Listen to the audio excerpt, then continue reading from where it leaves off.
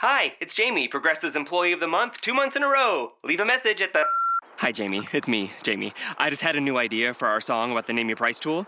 So when it's like, tell us what you want to pay, hey, hey, hey, and the trombone goes, blah, blah, blah, and you say, we'll help you find coverage options to fit your budget. Then we just all do finger snaps while a choir goes, savings coming at ya, savings coming at ya. Yes? No? Maybe? Anyway, see you at practice tonight. I got new lyrics for the rap break.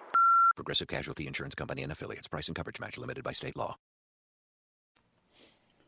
Hey everyone, Matt Williamson back here with the Locked On NFL podcast. Before we go any further, I have to apologize for yesterday.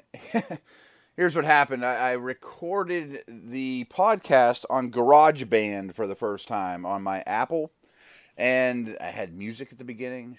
I had all kinds of crazy stuff going on. I thought the audio would be better. There's been things that, some people have said that this has been kind of quiet, that they need to crank up the volume when they listen. So I figured I'd rectify all those problems. I recorded about a 45-minute podcast, something along those lines. And I will say, it happened to be probably one of the best ones I've done yet. Posted it and realized like 15 minutes later that there was nothing there. It was just all nothing. Like the whole thing had been muted, or I still don't know what the problem was. So I apologize because it was really my only window of the day. I couldn't record another.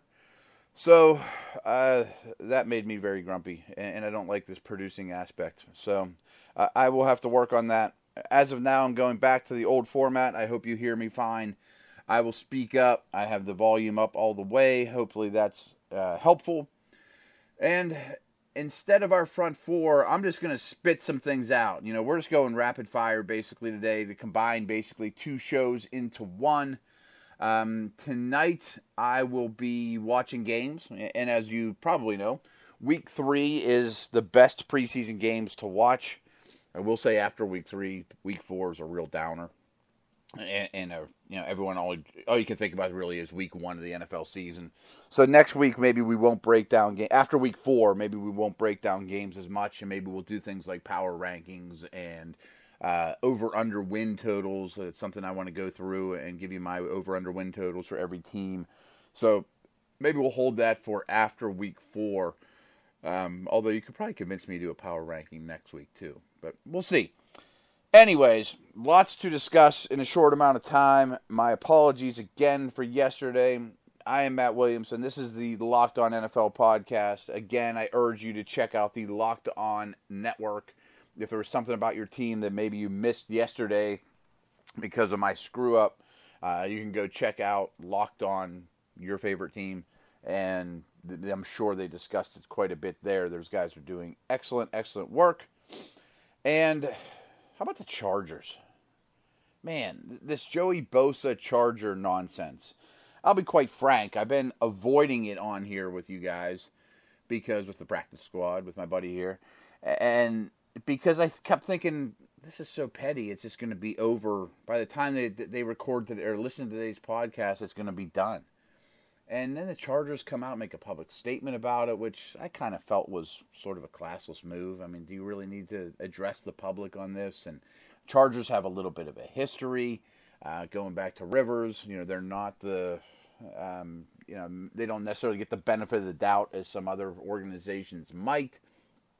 And just talking about on the field, when they drafted Bosa, a lot of people, including myself, kind of went, boy, he's a 4-3 end. They're a 3-4 team.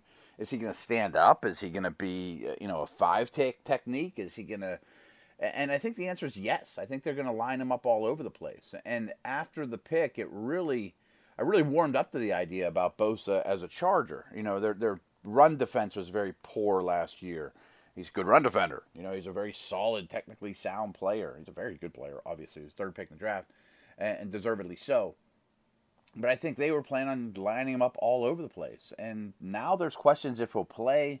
And if he does get in there soon, how ready is he going to be? He's missed so much valuable time. And to me, it comes down to, these two are battling for position. And I think it's pretty simple that Bosa says to the Chargers, basically cave or you're not going to get me this year. And the Chargers are trying to win. I think they're going to be a very improved team. They're trying to get a new stadium. and they want a very good asset to be on the field for them. And I think the other way around, the Chargers look at it and say, well, we know the last thing you want is to sit out the year and go back in the draft. That's a years of payment that you're not getting. Who knows when you'd go in the draft in the 2017 draft. So to me, it seems like they're playing chicken. But, I am not a capologist. I am not an expert when it comes to contracts. I know I like the player. I know the fit is really starting to grow on me. They could really use him. And I think he would be an asset immediately. I thought he was a front runner for Defensive Rookie of the Year. I don't know how you could possibly think that now. Another note around the league. Brian Stork, I think he was a 4th-round pick out of Florida State, a center for the Patriots, was traded to the Redskins. And don't get too excited. They didn't give much up. I mean, I think it was a conditional pick. If he makes the team or if he plays X amount of games, we'll give you this draft pick. And by all accounts, the Patriots were going to cut him. And that surprises me. Because, I thought he was in the mix to start when camp opened. I do know he has a concussion history, and I know he's not a wonderful player. And one thing about him, too, is he's really just a center. I know he's tried other places, but it hasn't gone well for him.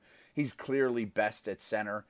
And that's a tough gig. If you're only a center and you're not the starter, only one guy can get injured for you to get your jersey dirty that day. So position flexibility for centers is important. At a minimum, you should be able to back up all 3 interior and offensive line spots, and some guys can't. And if you're not one of 32 centers, it's you don't have a whole lot of value if you're only a backup center that can only play center. And he's not a great one anyways. However, Washington's been very weak at center now for 2 years, and I'm pretty shocked that they weren't more proactive this past offseason to bring some sort of center in free agency or the draft. I think their offensive line has come a long way, but that position is weak. More offensive line news. A lot of offensive line news, actually. The Texans' 2nd-round pick, another center, Nick Martin, ankle, probably going to miss the season. That's a bummer, man. I always feel for rookies, Kevin White, Perryman, those kind of guys last year, that you don't even get to see their rookie year. And, who knows what kind of irreparable damage it'll do to someone's career if you don't get to even play your first season. But, they lost Jones, their center. They lost Brooks. I know they brought in Allen, but I don't trust Dwayne Brown to be an upper-tier player anymore. Right tackle's consistently been a problem for the Texans. I think they drafted Martin 2nd round, just plug-and-play starting center. And that's not going to happen. I'm not an Osweiler fan. I think, as you know, I'm a big fan of all the weaponry they have there now, and I commend them for assembling all that speed and versatility. But their offensive line in Houston is frightening, and this is bad news. An offensive line that isn't frightening, we got a lot of offensive line notes here. The Packers. I think the Packers are going to have one of the best lines in the league, even though they lost Corey Linsley, their starting center. A lot of center talk. How about that? Tore his hamstring twice so far, and one in April and one in July, and he's going to start the season on the PUP list. Very good player. I think he's a top 10 center in this league, high-quality player, but the Packers have a great luxury that they have Treader. Treader's a very, very good player. And he's been the backup center. He can play guard. He can play tackle. He may even be an upgrade. I really like Treader, and I think he'll fill right in. Now that hurts their depth a little bit, but that's what depth is for. So I don't think the Packers lose a step, even though they lose a quality starter here for a while. Another one to keep an eye out on, and the news isn't as clear on. More offensive line talk. Kyle Long, he missed the last couple practices with a labrum issue in his shoulder. And the reason I bring this up, usually I don't talk about injuries, especially in the preseason, that, boy, he missed a couple games. He missed the last couple practices. Like Gronk missed the last week and a half or whatever, and I haven't brought it up because no one's really thought, boy, he's not going to play this year. John Brown, on the other hand, is somebody that's a little bit scary, and I'm hoping to find more news out about him. But anyways, back to Kyle Long. I really only bring this up because, and I think we've talked about this, you and I talked about this, but I think their tackles in Chicago are terrible. and they lost their starting center for the year, who was already a bit of a question mark to begin with in Grasu. And I look at their offensive line, and I have hopes for Whitehair at one guard, but he's a rookie. I think Long is their only legit quality starter. And if by chance he misses any time, one of the worst offensive lines in the league might be the very worst. The Chicago O-line has me very concerned, and this is like the last news you want to hear. I mean, I think Long's a borderline Pro Bowl type player, very good player, and of all the Bears, he'd be really high on my list of guys you do not want to get injured.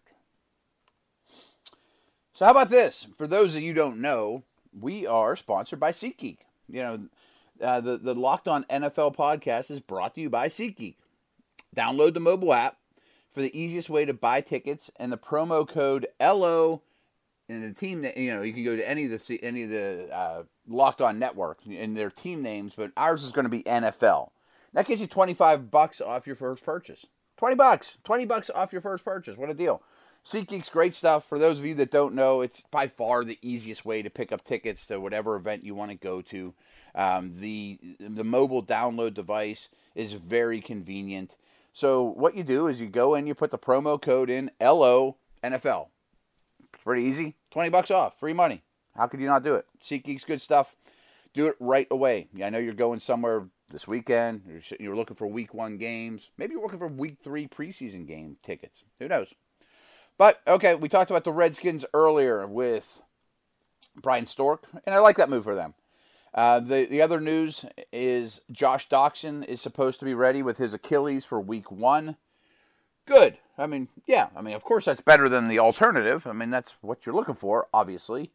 But a deep wide receiver depth chart, no real work to this point. I don't know what we should expect from him, you know, and my hunch is not a lot. That it probably shouldn't expect a whole heck of a lot from Doctson, and it might take a while for him to acclimate. Maybe by mid-season he's a consistent contributor, but there's just quality people ahead of him, and of course they liked him. He's a first-round pick. I like him. I really like his ball skills. I think he can go up and get it. I think he does a lot of very good things. But I think we have to temper expectations for Doctson of what we could expect from a rookie wide receiver now in week 1. So yesterday, early in the morning, or I think maybe it was late last night or late the night before, I put a tweet out there that, hey, send me some questions, and that's what we were going to do yesterday. And that's what we did do yesterday, except you didn't hear it. So I sat here in my basement about 24 hours ago around noon on Wednesday in Pittsburgh answering your questions. So I've kind of been there, done this with these questions, but they were good. And I really liked that show, you know, that you guys asked some quality questions. And honestly, the ones that aren't quality questions, I just didn't pick. But my man Ryan Dean asked me, is Cody Kessler Hugh Jackson's version of Andy Dalton? Could see him taking over and being a game manager with great weapons. I think that's exactly what he is, Ryan. I think this is a smart pick by them philosophically. You know, like I didn't think Kessler was a very good prospect, but I see what they see in him. Hugh Jackson comes from Cincinnati, and I think they look at Kessler as a total fallback option. You know, that they can develop him into Andy Dalton light, you know, and that's not giving Dalton enough credit. You know, I mean, Dalton's a better player than Cody Kessler, obviously, and probably than Cody Kessler ever will. But if he only develops into a high-end backup that they can trust and be a, quote, game manager, that's worth a pick. I mean, especially with 14 draft picks, you know, I think he's insurance. I think he's a safe player, a safe prospect that can, you know, if you continue to build this wide receiver core, and the running backs I think are pretty good, and Barnage is a good player, put weapons around him and continue to build those, that he can manage the offense a year from now and not kill you in an Alex Smith-like fashion. In the meantime, I don't think they look at him and say, boy, he's the answer. But if everything goes wrong, RG3 flops, and then they use the first pick in the draft next year on Watson from Clemson, and he's no good, you still have Kessler, who's young, cheap, and at a minimum, I think he's a good backup. So I like this pick, although I don't love the player. He's not my style of quarterback, but I see what they see in him. And, a huge key to this business, and honestly, I think it's one of my strengths, is to learn to think as those around you think, which, from The Godfather, you better know that by now. It's the best movies ever. There's actually a lot of very good lessons in life to learn from The Godfather. I hope you know that. If you haven't, or if you're young and are not a Godfather fan, you need to finish this podcast at least, but then run to SeatGeek, and then run and download and watch The Godfather 1 and 2. It'll only take you 6 or 7 hours, and then watch it again, because it's much better the second time, it's much better the third time. But in order for me to do my job as well as I can, I use the lesson that Vito taught Michael, to learn to think as those around you think. And my thoughts with Kessler were, I don't really like this guy, but whenever a team takes him and they have this Dalton connection and their current quarterback conundrum, I think that's what they're thinking, is maybe he can be Andy Dalton. He's a fallback plan. He's insurance. We're not just going to take a guy and one player and put all our chips in that basket and hope RG3 leads us to the promised land. Tom Marshall asks, who will have a bigger impact on their new team, Olivier Vernon or Josh Norman? This is really a coin flip and a tough question. I like both players a lot. Norman goes to a scheme that plays a lot of zone, which is what he does very, very well. I think his presence is big because now the cornerback situation is a strength of the defense. I think the Redskins' pass rush is as good as Carolina's was last year, or certainly their front seven isn't as good as Carolina's was last year. But I think the Redskins have an underrated pass rush. Kerrigan, I really like Preston Smith. That's a name to know if you don't already. And Norman's presence also puts guys like Breeland as your number 2 corner as opposed to your number 1 corner. So I think he's a nice pickup. They probably both these teams overspent, but that's what happens in free agency. That's not what we're here to analyze, is the nature of the contract. I think Norman is a success story for the Redskins. But I'm going to go with Vernon here. Vernon's looked great in the preseason. He hasn't played a ton, but he's been a dominant player. He was whipping up on his old team, the Dolphins, earlier. But he's very good. He's a pure 4-3 defensive end, which is exactly what the Giants want. Again, think as those around you think. What do the Giants want? They want to rush 4.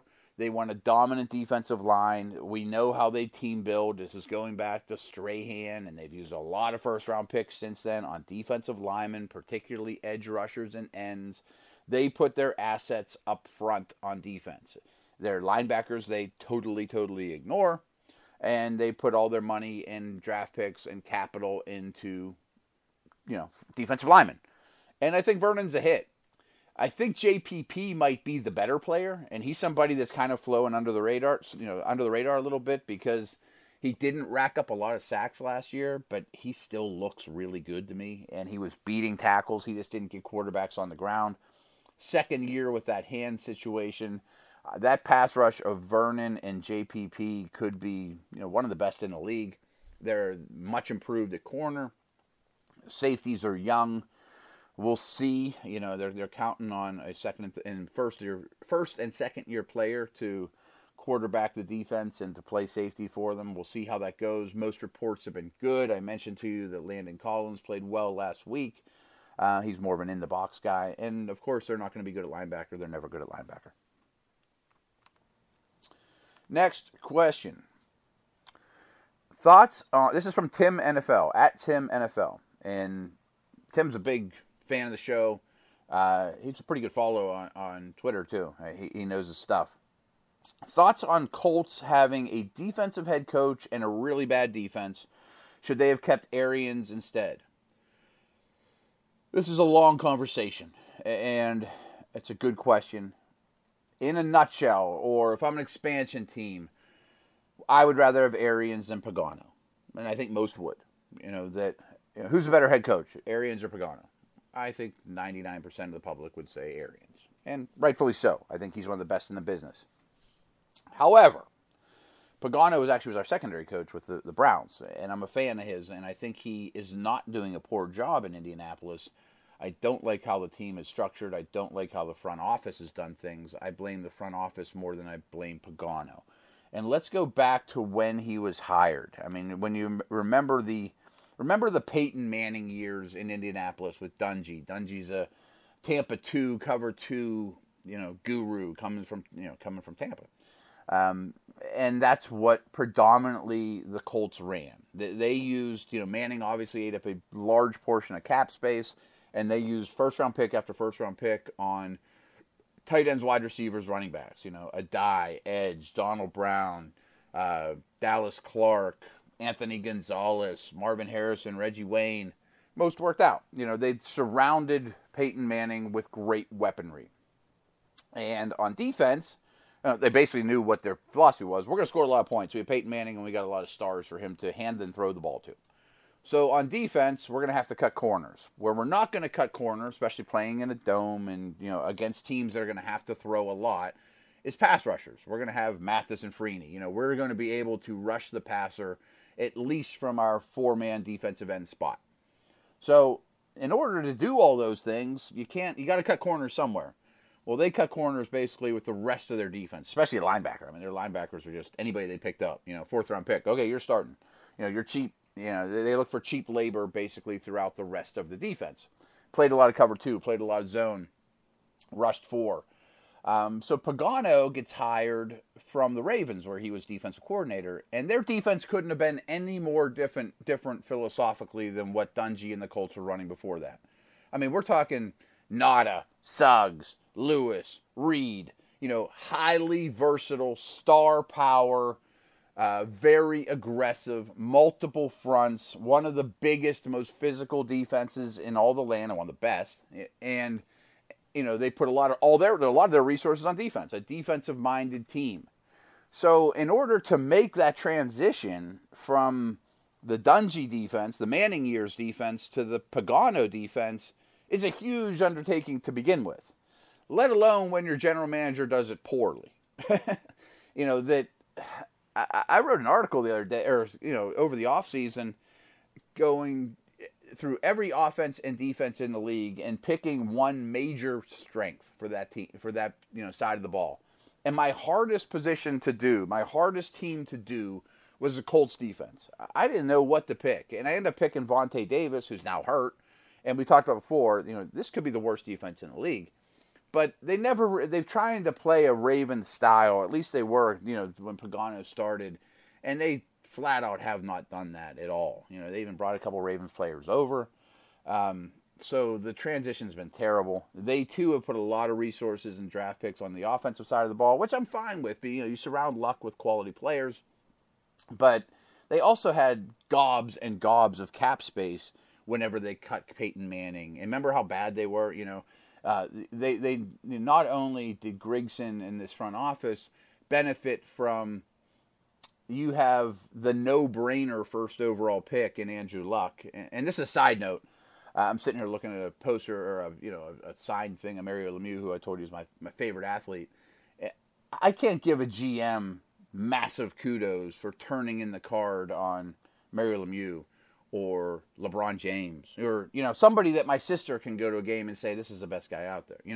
I don't think it makes you a tremendous GM when the first overall pick, anyone in the world can make the pick and you just turn the card in. The rest of that draft class I thought was very good for the Colts, though. T.Y. Hilton, Allen Fleener, those guys. But since then, they've drafted terribly, basically, especially on the defensive side of the ball. And they've spent a lot of those gobs and gobs of cap space they created by releasing everybody and starting over for the Luck era on old defensive players that didn't hit. Trent Cole and those type of guys, it's bad business. Their formula is bad, and their defense really shows little room for improvement. It's not like, boy, there's 5 young guys that if they step up and they look really promising, this defense will be pretty good. I think this defense is going to be right there with the Browns, and I'm not sure who else. Miami sort of comes to mind as the worst defense in the league, and Luck's going to have to throw over and over. And I don't blame the head coach for that. Of course, it's not exactly a feather in his cap that, hey, you got the worst defense in the league. But I blame the decision makers more than that. Adam Wilson, what rookie wide receiver will have the best year given their opportunity and scheme? Talked about Doxson. I can't pick him. Treadwell's not even running with the first team right now. Coleman's got a chance. I don't know if the team does him a lot of favors. If you're just looking for, fantasy points, yards, touchdowns, and whatnot, he may rack up a lot late in games, garbage time. Who knows? Thomas in New Orleans certainly comes to mind. I really like his fit as the new Marcus Colston, but a more athletic version that can do more after the catch and get downfield more. But my pick would be Shepard in New York. I think, first of all, I have no faith in Cruz. Odell's a total star, but the rest of the skill position players with the Giants, and their offense looked bad in the preseason. Just horrible. I know Eli hasn't played, but man, horrible. Backup quarterback situation's a nightmare there. Their skill players are bad. Their line is stinky, especially at tackle. But I think Shepard is their answer as the number 2 wide receiver, a good complement to Odell, a fantastic route runner, runs a lot of slants and a lot of quick-hitting routes, but can also get deep. I'm a big fan of his work. I'm a big fan of the system fit. I think he has a chance to be a highly productive player from day one. So I guess my vote would be Shepard. I also have high hopes for Thomas. I think Coleman's in that conversation. I guess Tajay Sharp has to be in the conversation too. I mean, he's right there with Dak Prescott as like the rookie darling of the preseason, and he's good. I mean, he's playing very well. Adjusting from UMass to playing in the NFL, good route runner, catches everything, always open. I made the joke on Twitter the other day when I was watching that game, Mariota Sharp. It was just over and over. He just kept feeding him over and over, and he was clearly the guy to go to. He's open. I think some of the bloom off that rose, is that the quote? Whatever. Shine off that rose, whatever. I think a little of that shine will probably deteriorate. I don't think he's going to be the rookie of the year. I mean, well, actually, Zeke Elliott's going to be the rookie of the year. But I think Sharp will be a quality starter and start from day one. I don't know that he's going to rack up 1,000 yards or anything like that. So my vote is Shepard with high hopes for Thomas as well. Question mark around Coleman. I wish we'd see more of him, and maybe we will. So you and I, we will talk tomorrow. I actually have to run again. Another busy day for me. My son is getting a tooth extracted. I'm taking him out of school, my 10-year-old. He doesn't seem real worried about it, but I am. So I need to get rolling. But I'm planning on watching 2 games tonight before we convene again tomorrow. And then I'll be watching games all over the weekend. Week 3 is, quote, the dress rehearsal. It's not like these teams are scheming against each other, though. Coaches aren't spending the whole week breaking down tape of the upcoming opponent and that quarterback and throwing blitzes at him that he's most uncomfortable with or anything along those lines. So, yes, it's the dress rehearsal in that, starters will play more snaps. Yes. And some guys that haven't played at all, like, for example, here in Pittsburgh, Roethlisberger hasn't even been on the field. He's going to play. Because if they do get dinged up, it gives them 2 weeks to heal, and so, okay. Yes, you'll see more. But don't get too worked up if your team loses by 20. There's no coaching, scheming, that sort of thing. But we will have plenty to talk about tomorrow and tons to talk about on Monday. My apologies again from yesterday. And check out SeatGeek. Check out the Locked On Network. There's a lot of really good work being done here. And drop me a note on Twitter, @WilliamsonNFL, wondering how the sound quality is today. And again, my apologies for yesterday. It was a really good show you missed. But we'll talk tomorrow.